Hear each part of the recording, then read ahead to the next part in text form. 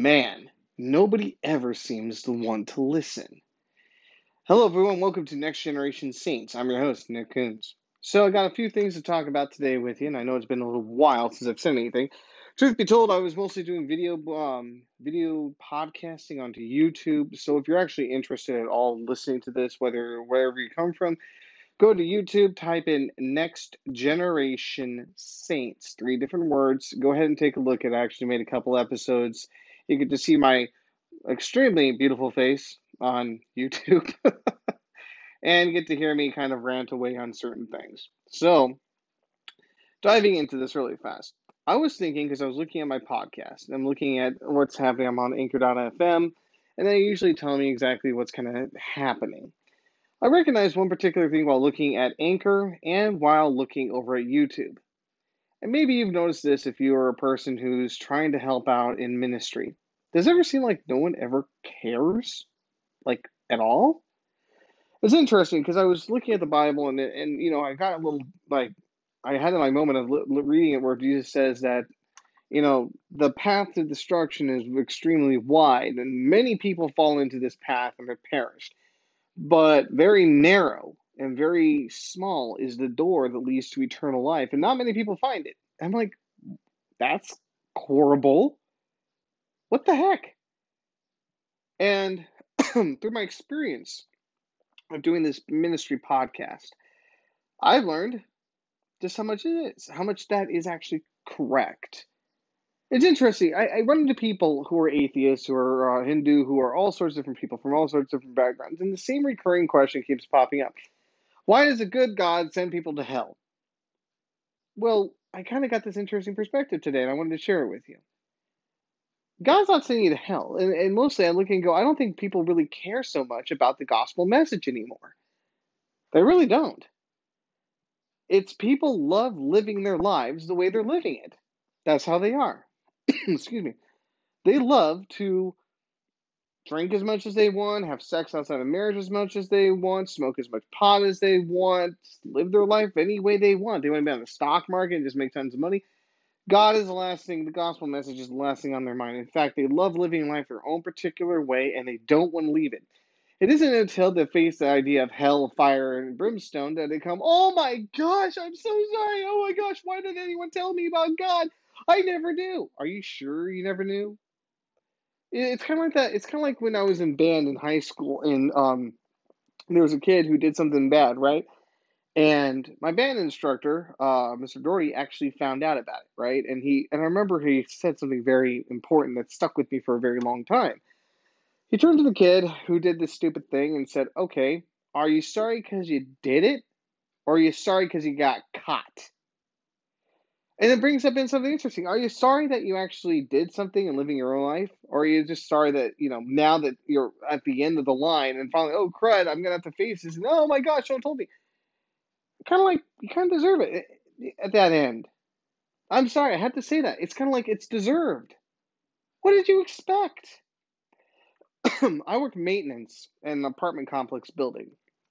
And at this maintenance job, one of my job descriptions is I need to open up the giant trash containers that the waste management company brings along, and open up so people can throw their garbage into the trash can. Right now, it's not impossible to open this garbage trash can. You just lift the lid, and I know people are like, oh, it's messy and whatnot. What totally gets me is I show up to these trash containers, and there's trash just even when they're open, wide open. People leave their garbage there. And every single day when I have to do this, I go, why do I even bother being the adult and picking up people's garbage and throwing it into a trash bin that was so easy just to go in? Why should I do this? And finally, the next thought came in after the frustration of that. Why not just let people live in their own filth? You obviously don't care enough to throw your garbage to the garbage can. You don't care enough in your life to do what you need to do. And then they come and complain to me and to the front desk about how there's garbage in front of there. It's smelly, it's stinky, it's dirty, it's all these horrible things, right?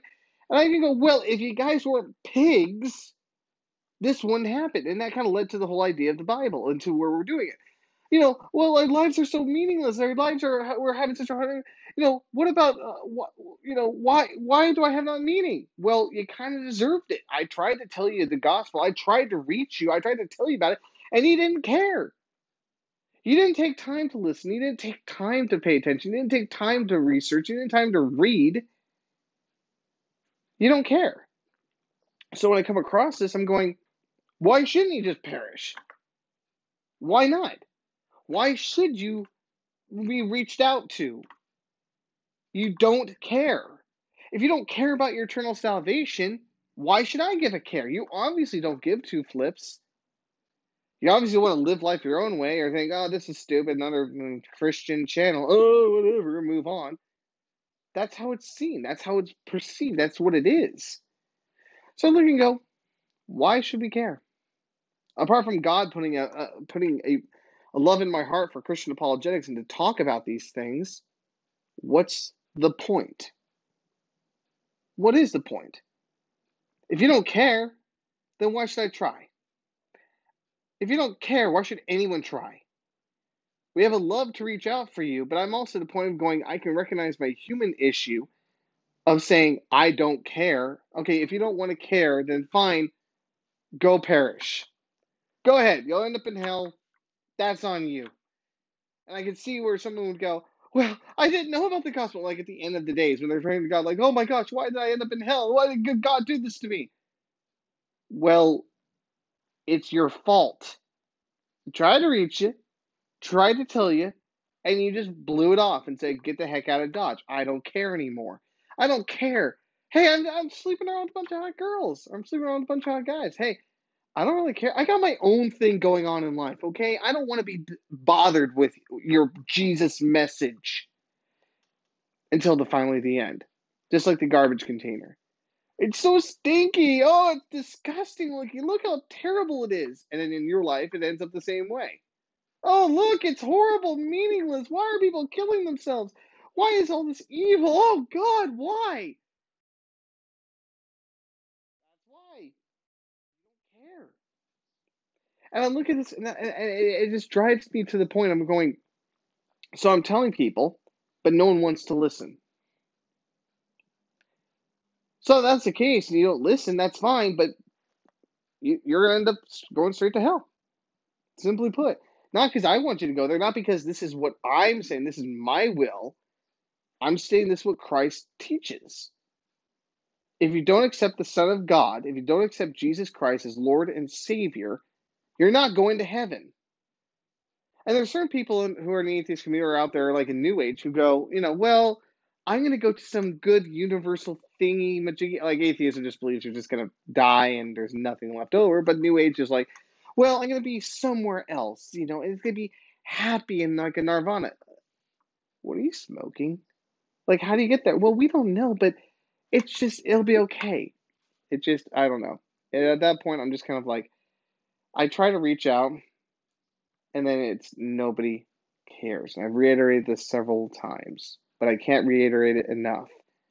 If you have no time to listen to Jesus Christ, you have no time to come and try to read the Bible or reason together or whatnot.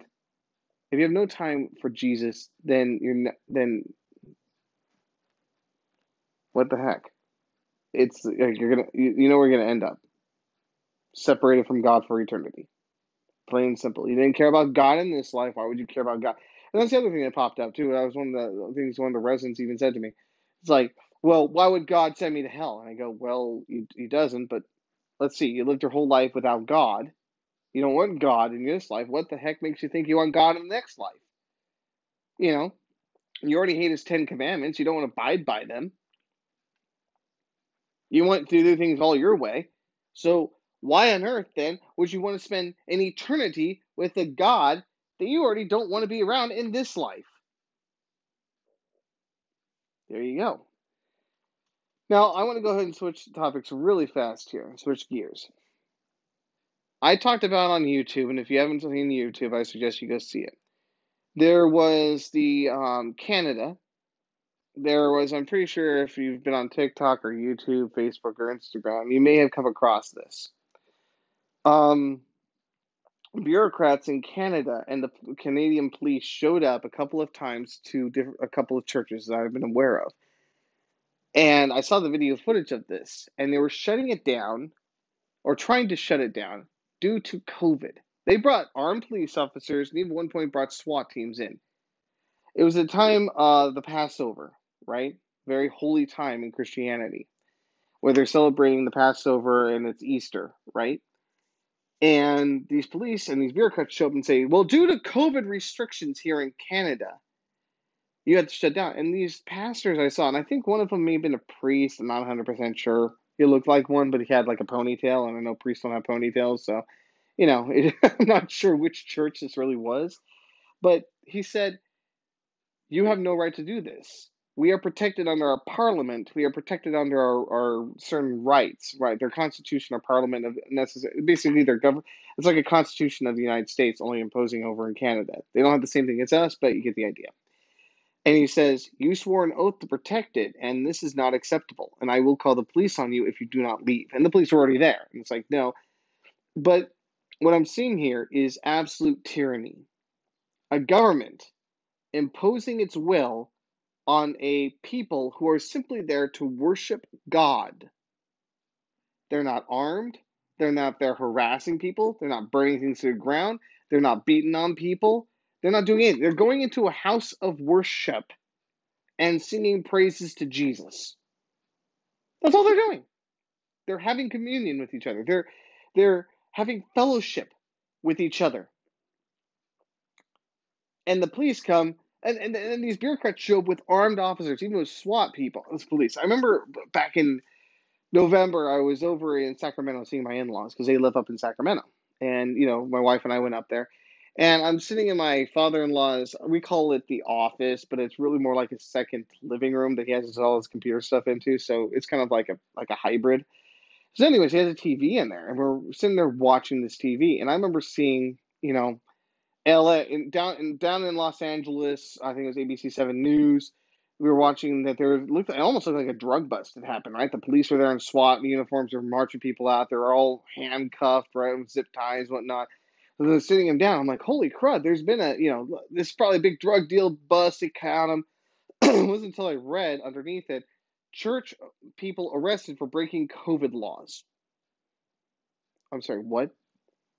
You brought SWAT team to a church, excuse me, to a church where people are simply singing praises to Jesus Christ in fellowship because it broke COVID restriction guidelines. I'm sorry, why do you need a SWAT team to go to arrest people who are unarmed, don't pose a threat to you, and are simply singing songs and hymns? They're not drug dealers. They're not pimps. They're not gangbangers. They're not MS-13. They're Christians who are being peaceful. And you go in there with SWAT teams and arrest them. You break their constitutional right to be able to worship because COVID restrictions. I'm sorry, COVID is not one of those things that breaks your constitutional rights. I know that over in Washington, I know Dr. Fauci, and they go, well, what if the virus spreads and someone gets sick? Oh, I'm sorry. What happened to my body, my choice? These people have the right, first of all, the fundamental right to worship, and the Constitution is not put on hold just because a virus from China is out. And second of all, you shouldn't be showing up with SWAT teams to a church. This is ridiculous.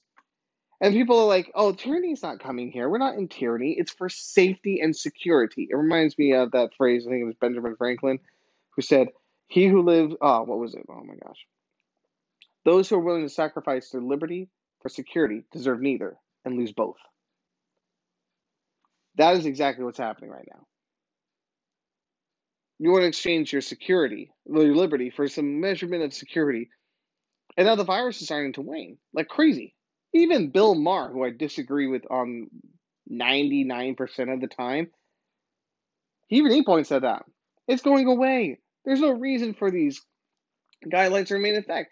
The governor of Florida has lifted the guidelines completely. Texas lifting guidelines. Like, they're going outside and letting the sun and the wind do their thing, as Bill Maher would say. And I agree with him. But I'm looking at this going, this is no longer about the virus, and I've said this before. It is about the government trying to basically take over as tyrannical. And the church is where they're first striking. They're striking the church as hard as possible because the church has more power than the government. And anyone in government who's afraid to lose power.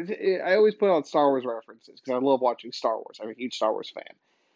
But it's interesting because Palpatine said to Anakin something very interesting. He says, all who gain power are afraid to lose it. I can't agree more. 100% guarantee. I agree with this. I mean, listen to the executive branch of our own government. And now they're trying to crack down churches. We need to wake up. And what gets me is I made an episode of this on YouTube, but I'll kind of cap it off as simple as I can. This is called woke culture, wokeness in the church. Just let government do what they're going to do. Don't talk about preach it. No, just leave it alone. Don't talk politics in the pulpit. I go, well, okay, prepare to lose your church. Well, give unto Caesar what's Caesar's. Well, here's a big problem. I agree to follow what the government says to do. But the instant the government starts violating the law of God, the law of man is imposing upon the law of God, then you are to not follow the law of man, you are to follow the law of God. So I'm like, when people will tell me, oh, well, this woke crowd of let's just let these things happen, let's not do anything, or be pacifist, no violence, please. I look and go, truth be told, I'm a very peaceful person. I do not like violence. I do not condone violence for very many reasons. Like, I'd have to look very heavily into the circumstance in order for violence to be approved of. Like, if you're defending your life against an attacker, I agree. Use violence against them. I totally agree. Don't just sit there and, just let them hit you in the face. I'd block them and deck them in the face and knock them down. I would do that. Now, would I sit there and pummel them as hard as I could until they're bleeding out of their mouth and not rendered unconscious? Most likely not. But would I knock them as hard as I could to the ground if they were attacking me or attacking my wife? Would I defend my wife and I's life? Yeah, I would. By any means it really took. I think that's a rational thing for all of us to agree on.